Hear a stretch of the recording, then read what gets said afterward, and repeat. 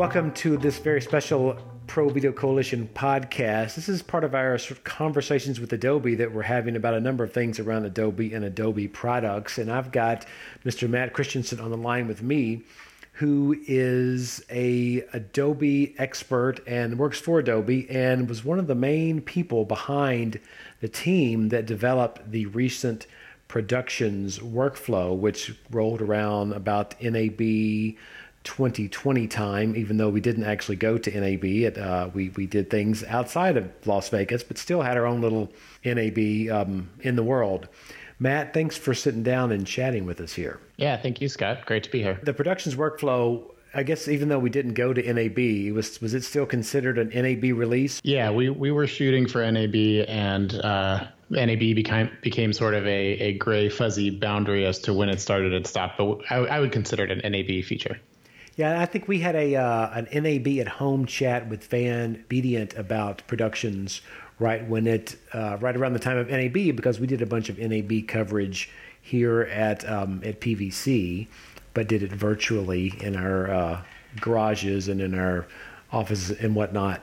I don't know how long have you been with Adobe? Actually, it's funny. So April was the release of Productions right around NAB time, and April is also my 3 years at Adobe. So nice, clean anniversary there. Yeah, totally. And I knew you hadn't been there for a long, long time. You're not like an Adobe old timer. Nope. But you came on board around the time I think they were opening up this. It's a Hollywood office or a special LA office for Adobe's video post-production world. Yeah, that's right. There was before I came on and before there was that initiative, there had been a few employees in the LA area, more around actually Van is one of those, but there wasn't really a dedicated engineering effort.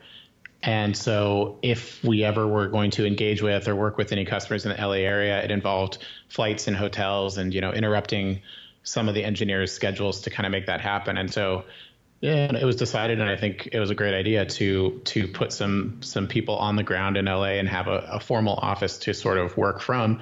And that led to looking to hire some people, and that's where I came in.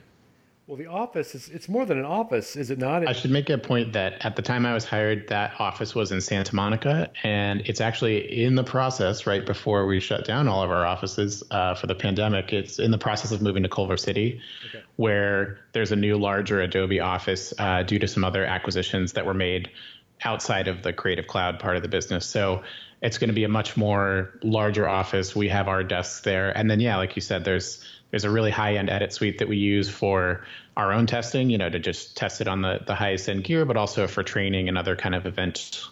Is the that space and that Adobe presence in Hollywood, is that a direct result of Adobe saying, you know what, we want more feature films, we want more broadcast television, we want more series work, or is it more of just sort of a natural progression of where Premiere, and I guess Adobe in general, but I think more about this is sort of Premiere specific, but it's not just Premiere. I'm sure there's other Adobe tools that, want to make inroads into, feature films and Hollywood. And I use Hollywood with air quotes because that means lots of different stuff these days. I would say that it was kind of two forces at the same time. One was we want to be present in Hollywood and, like you said, have people on the ground that can be part of the post-production community here in LA. But it's also a reaction to the fact that Premiere already was making those inroads. And so it's like, this is a market that we want to make sure is supported as it grows on its own. So I think it kind of comes from both sides. Premiere, and specifically Premiere, I want to say, it's not brand new in the world of episodic TV and feature films and stuff. It's been used over the years, quite a lot. I want to pick back in my brain and tell me if I get this right, if you know the answer.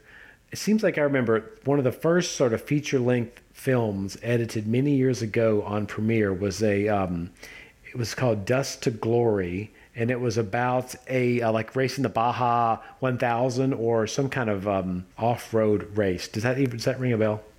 That's from well before my time, but I want to say I have heard that title discussed on our team. So that sounds correct to me. So that's like a little history trivia. And I don't know if it's 100% correct, but I do remember that being years ago. And as I Google Dust to Glory right now, it's from 2005. I don't know if that was like the first one, but I remember some marketing around, or perhaps it was just a filmmaker's discussion of using Premiere on that. And if we're incorrect here, then I apologize to everyone involved. But all that to say, like, Premiere is not brand new to this. We've had features over the years. There's been television cut on it and stuff. But I guess it seems to me that this sort of push into this new office in LA and stuff is kind of it's not only a presence in the space, but how does the engineering side work around that? Because if you decide like, hey, we want to take Premiere to, the next level in feature film editorial, or I think more difficult than editing feature films is something like a really big reality show that's got multiple editors working with tons of media, where you have to work really fast, a lot of assistants. That's almost more difficult than your typical feature. Is it an engineering effort for Adobe to be able to get into those markets and do well in those markets more than it is sort of a marketing effort? Yeah, I would actually agree that a lot of the marketing was happening even before there was an LA office, and the LA office is more specifically about the engineering side. So it manifests in ways from us being able to easily make appearances at events, like ACE events and things like that in LA, but also doing the kind of engagements we do and going to visit cutting rooms and getting feedback or helping people with any issues they might have. So it's kind of a combination of all that, but it's a manifestation of the fact that within Premiere there exists our team, which is explicitly tasked with these kind of features and these kind of engaging with customers. When you talk about being able to step into big Hollywood post-production workflows, I would like to ask you an interesting question. What was Premiere lacking before you came along? And one specific feature that I think we're going to talk about a little bit that kind of has helped Premiere make these inroads and has helped Premiere be more, a more proper choice for this type of workflow is the new productions workflow that was released around NAB 2020. It's what we've been talking about. What was missing outside of Premiere, do you think, that where you guys, the engineers, said, you know what, we have to do some work under the hood to make this a viable option? Yeah. So the thing to keep in mind is that you were talking about when Premiere was being used, but it's also been used extensively for many years in other markets like broadcast, which includes a lot of stuff here in LA, things like trailers, commercials, music videos, all of that kind of stuff. And with those kind of projects, they were more or less getting by and things were working well with a single project format. But as we, engaged with and worked with more filmmakers and larger TV shows that were trying to use Premiere or wanted to use Premiere, the thing that we kept coming up against was a limitation of how far we could take the concept of a single project. And that has kind of two main friction points, which is just the size of the project. As a single project file scales, it becomes harder to work with. And then it also, because it's a single project file, can't have more than one user working in it at a time. And so those are the kind of problems that TV editorial teams and film editorial teams would hit. So you mentioned the size of a project. As a longtime Premiere user, and I'm one that has cut hundreds, if not thousands, of projects in Premiere, not broadcast television and movies, but corporate stuff, music videos, commercials, concerts, multicam, lots of stuff over many, many years. I remember a day when you would work in Premiere, bring in a moderately sized project, and a few days into it, your project size would balloon into being very, very large. If you think about a Premiere project file, it's almost like a pointer file. It's a small file that tells Premiere how to play back the media, and it always points back to the media. There is no media itself embedded in a Premiere project file. Your audio clips, your video clips, and whatnot live on your media drives, and the Premiere project sort of points back to them to simplify things. But we would see those project files themselves begin to get really, really big. I mean, way bigger than you would ever think. But Adobe over the years kind of began to slim those I don't know how you would slim the project size back, but I guess there's optimization going on where the projects stopped getting as big as they did in years past, which I think probably leads to a bit less corruption. Maybe, they're just easier to email around. What was it that sort of began this journey where we went from these huge bloated project files into the single smaller project file? Was that a conscious engineering effort as well? I can't say for certain because it kind of depends on when you would have experienced that happening. But I can tell you that while you're correct that the project format is, a description of everything in the project, so in theory it's not containing things like media. At one point it was in an uncompressed form, and then at some point, again, well before I started with Premiere, it did switch over to a compressed file format. So imagine having a Word document with 10,000 lines of text in it, and then you zip up the Word file. It's going to get a lot smaller, right? And you can just unzip it really quickly and you're back to where you started. And so Premiere uses that kind of compression in its project file format. And so I know there was a point somewhere in Premiere's past where it didn't. So that might be the night and day difference if you notice that. Yeah, I do remember when, I don't remember what version it was, but that was kind of a specific thing that was pointed out in these new releases, is that the project files smaller, more reliable, things like that, which is always good. So what your team did is sort of, I guess, the next evolution of that project file with Productions. But Productions itself isn't a project file. So I know we don't want to get deep into the mechanics of, how do you use Productions, because that's been talked about a lot. But explain what a production is versus a project, because in Premiere you can say file new project or say file new production. Give us an overview of like that difference between the two. I think the key to understanding the difference is to talk about the middle step, which was being built right as I started at Adobe a few years ago, which was called shared projects. Mm-hmm. And that was sort of an on the way to Productions step that we had to take to start to break apart projects so that you were only working in the part that you were working in and someone else could be working in the part they were working in. And that allowed for our first sort of stab at collaboration. But the sort of conceit of shared projects is each of the projects had no concept that the other existed, and Premiere sort of behaved as each one still being a separate project. So it was sort of it was a thing that worked and it helped a lot of people compared to not having it. Mm-hmm. But we knew that it wasn't a final solution, and that's why our team kept working at and getting to the point where we got to production. So that takes us to what is different about a production. And the difference is that because it's contained within a folder that Premiere can identify as a production, it's able to treat those projects differently than it would treat just two unassociated projects that you happen to have open at the same time. For example, it can reference clips across the project and say, this clip is in a timeline in this project, but I know that it came from the other project, and therefore it doesn't have to create a duplicate when it lands in the timeline and that sort of stuff. And without limiting the scope to this folder as the production, it's not really feasible to do that. So let's talk about that, not having to duplicate the clips from project to project for a second, because that's a big one. Because in the past, Premiere had always, if you bring in another timeline that is referencing media already in your project, if it came in via a new XML or via a new project import, oftentimes it would have to duplicate that media, and you're stuck with two clips of the virtually the same master clip twice in the project. Yep. When you talk about big workflows with feature films or episodic TV, why do you think it's important that they do not duplicate clips across projects? Like, why not have the same master clip in the same project? Is that a pain in the butt?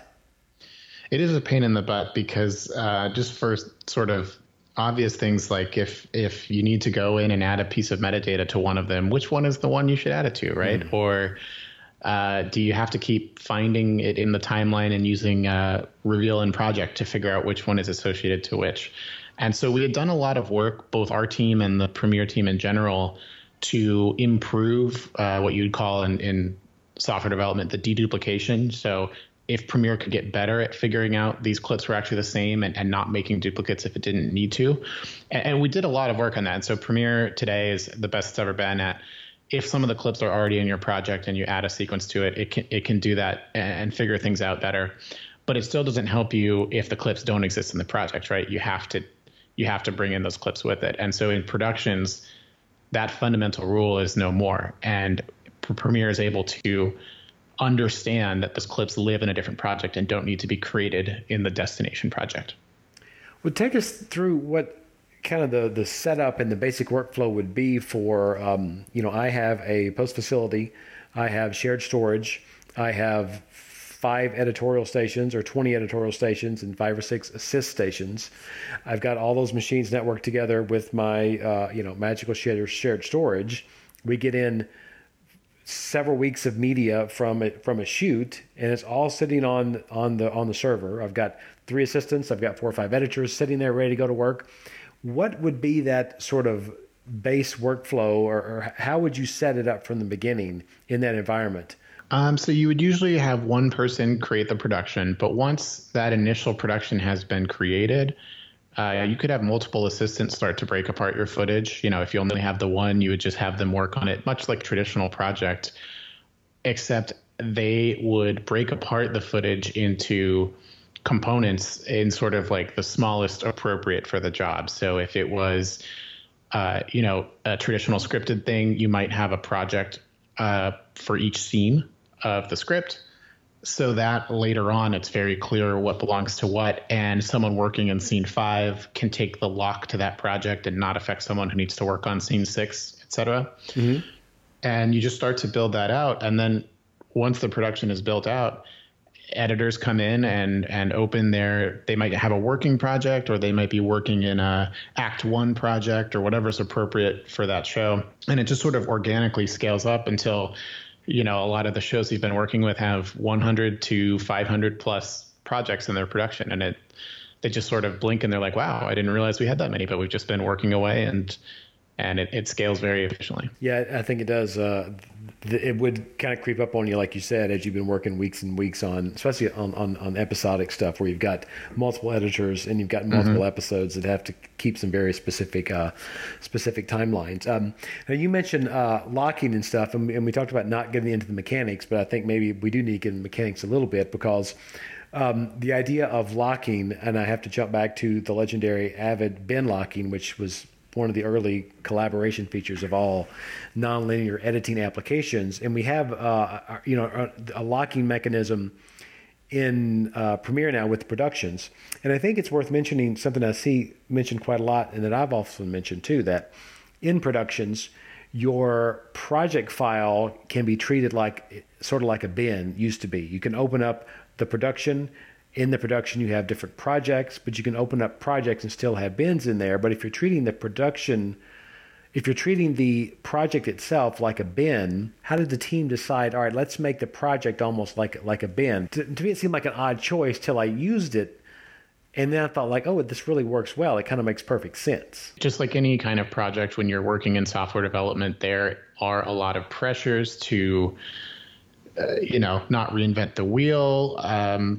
You have to sort of work within the constraints of where you already are. And so we looked at, do we create a new type of project file format, or a new, .pr or something that would be this new kind of production bin or production component? And we could have gone that way, but then, we'd be drawing a line in the sand and sort of complexifying the offering, right? And you have to work. Is that a word? Is that a real word, or can we make that? I like that. My brain was like, that's not a word. Anyway, so that we would be making things more complex, and then you'd have to be concerned about, well, I have something here in a PR proj, the old kind, and now I want to get it into a production. And the more we kind of workshopped, just even conceptually, it became apparent we could just use existing projects and sort of build the production scaffolding around them, rather than start from a complete new state.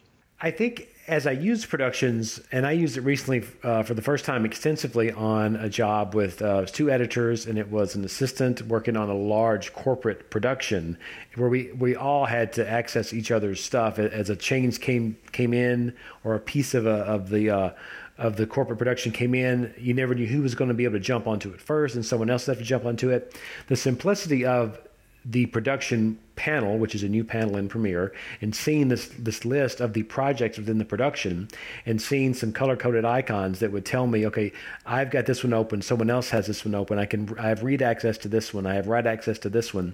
It was simplified in a way that made good sense, and made us be able to really easily pick up on it and jump into it. Was that part of the design when you talk about moving into more of a Hollywood style workflow, that it needed to be easy to use and easy to understand? Yeah, it absolutely was a guiding principle as we were designing this. And drawing on my background working in post-production, I've been an assistant on every NLE that's out there, and we have a few others on our team who come from post as well. We knew that it was very important that it needed to be easy to understand. And one of the other benefits we get from using the existing project file format instead of kind of remaking it is that you can just take an existing Premiere project file and drop it in the production, or you can take one out and it can open still on its own in Premiere without needing the production that created it. So it's insanely flexible, and we were really excited that that's kind of how we were able to build it. But then when it comes to talking to people like avid users or people who have used that sort of workflow before, we sort of learned from shared projects that we wanted to make it as seamless as possible. And it was kind of difficult when we were evangelizing shared projects to do a translation, because it was similar to Avid stuff, but a little bit different. And so it was definitely key to us in productions that as we were getting it beta tested and having some of the first customers use it, that we were very careful to make sure that the questions they asked we could either address or make clear so that future people wouldn't even have to ask those questions. Let's talk a little bit about how you were able to sort of bring productions into the world, because beta testing it in a mission critical feature film seems like, oh my gosh, that seems scary, but I'm sure you had to do just that. How do you take such a kind of monumental change in how Premiere operates and test that in real world environments without, scaring people, and making sure you're actually getting people pounding on it in a real world environment? I guess that's part of what the Hollywood office maybe is for. You make connections to do that kind of thing. Yeah, absolutely. But the nice thing about it is that the demand, or the sort of pent up desire for this feature, was already there. People want to use Premiere for a lot of reasons. And so one of the main roadblocks to them using Premiere in these environments or these workflows was everything that we didn't have yet in productions. And so just even mentioning to some of these some of these shows that, hey, this is something we're working on and we'd like you to test it. We didn't have to sell it to them. They were like, yes, please. Can we try it out? We'll use it on the show. And part of it is that with people like Van and other people that work in sort of the field office in LA, they, have great relationships and they're great people, and they were able to, provide the confidence of the relationship that if you do encounter problems, we're going to be here.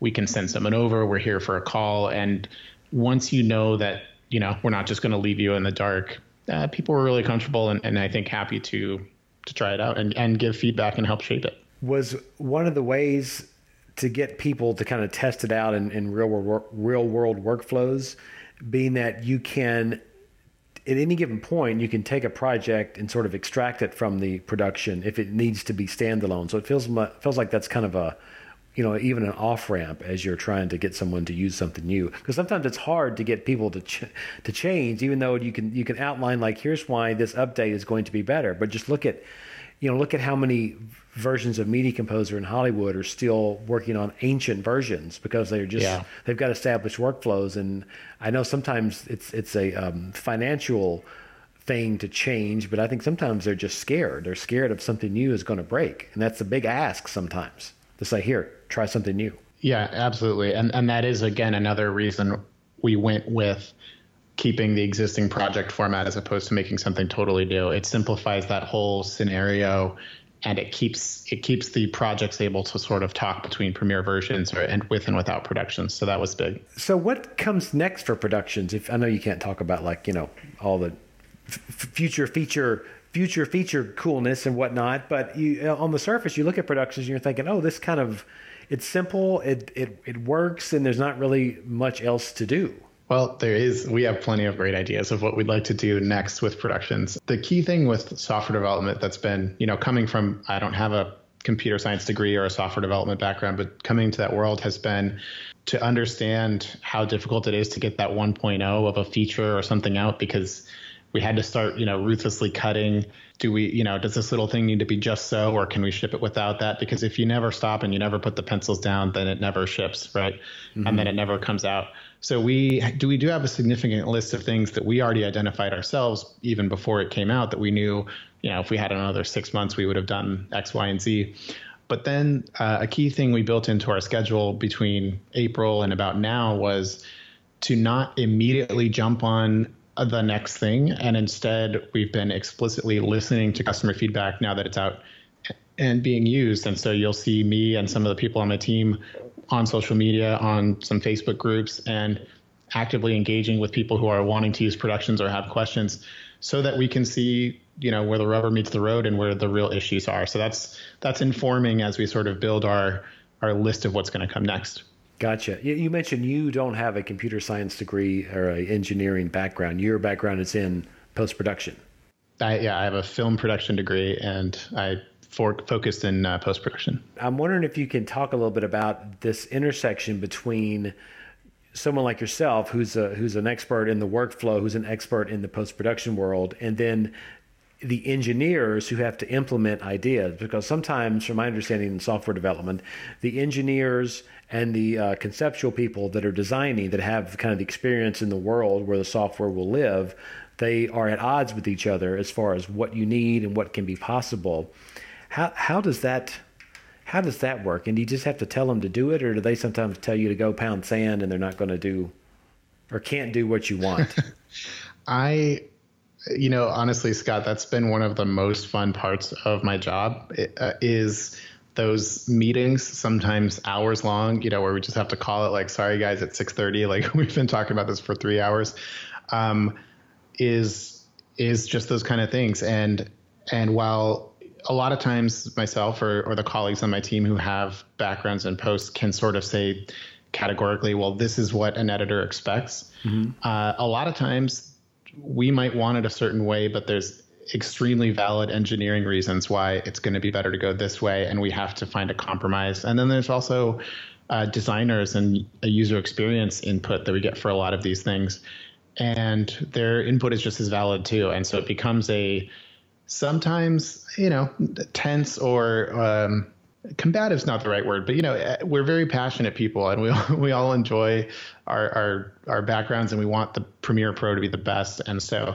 it's a very interesting melting pot as to how it all shakes out. And so I definitely enjoyed that part of this, is getting to have those kind of discussions and hash everything out. You're always right, of course, right? I mean, the engineers don't know what they're talking about. It's always people like yourself who know exactly what needs doing. At least that's kind of what I think about it. Talk about like archiving when you're done with the job. It used to be, you archive your media, you archive your Premiere Pro project. Productions gives us a new thing now, because we have, when you create a new production in Premiere, you get this new folder on disk that holds all of the projects in a production. I would often, for years, I've put my Premiere projects on Dropbox, and I've worked with them off of there. Recently, I've been using PostLab. It's a great, workflow tool.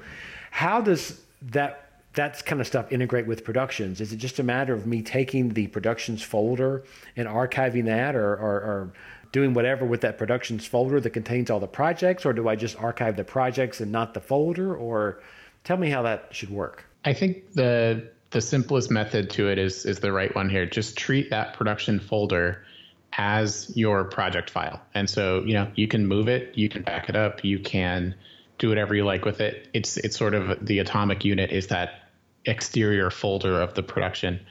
What we've seen a lot of productions do that want to make sure they're backing stuff up regularly is at the end of the day or at lunch and the end of the day, whatever interval you're comfortable with, you can just zip up the folder. And that sort of serves as a nice, neat, point in time. And you put a little date timestamp on the name of that zip, and then you have a clean kind of progressive archive of your own. The autosave system in Premiere isn't doing anything special for productions. It's still treating each of those projects as separate ones. Mm-hmm. So you're going to be okay if you have some kind of crash, or, if something where you needed to recover one of the projects. but it would be a little, it would kind of be expensive. And again, reinventing the wheel if we had rewritten the autosave system to like, auto back up the entire production folder every interval. So it sounds like the productions folder is not some kind of magical new thing that Adobe created. It's just a collection for all the projects in a production, and the magic sort of happens in the underhood mechanics of Premiere itself, and maybe the Premiere project file. Yeah, it's mostly in how Premiere operations, like moving between projects, work when a production is open versus when a production's not open. Anything else you want to cover here? I think we've kind of hit a lot of different stuff in this little talk. I was very curious about the sort of the Hollywood integration, and a little bit, a few specific questions about productions that I've seen. Anything that you want to add, any misconceptions that's been floating around about productions, or anything like that you want to address? Not about production specifically, but I just wanted to say that, anyone working on professional film, TV, or, any project really, we love to hear from you. And one of the reasons I was happy to come work for Adobe and have really enjoyed it is that I get to do things like this, and I'm not just, at a cubicle somewhere testing a button or something like that. We're a very open company. And while, we have to be secretive sometimes about what we're working on, we're very not secretive about engaging with customers and getting feedback and kind of being out there and a part of that community. And so that's why I like working for Adobe, and so don't hesitate to reach out to us. Very nice. Yeah, Adobe's always a good two-way street. I often hear a lot of people that have real conversations with real engineers, real product managers, and things like that. One other question, or one thing I wanted to mention, is that productions is not just for teams and not just for multiple editors working together. A single editor can use it themselves, and I am going to be starting a job in October, a documentary, where I will be using productions because I will be getting a sort of an organized shoot where each little part of the shoot will be in its own Premiere Pro project. So my workflow plan, you tell me if this is a good one, is to create a new production for the documentary.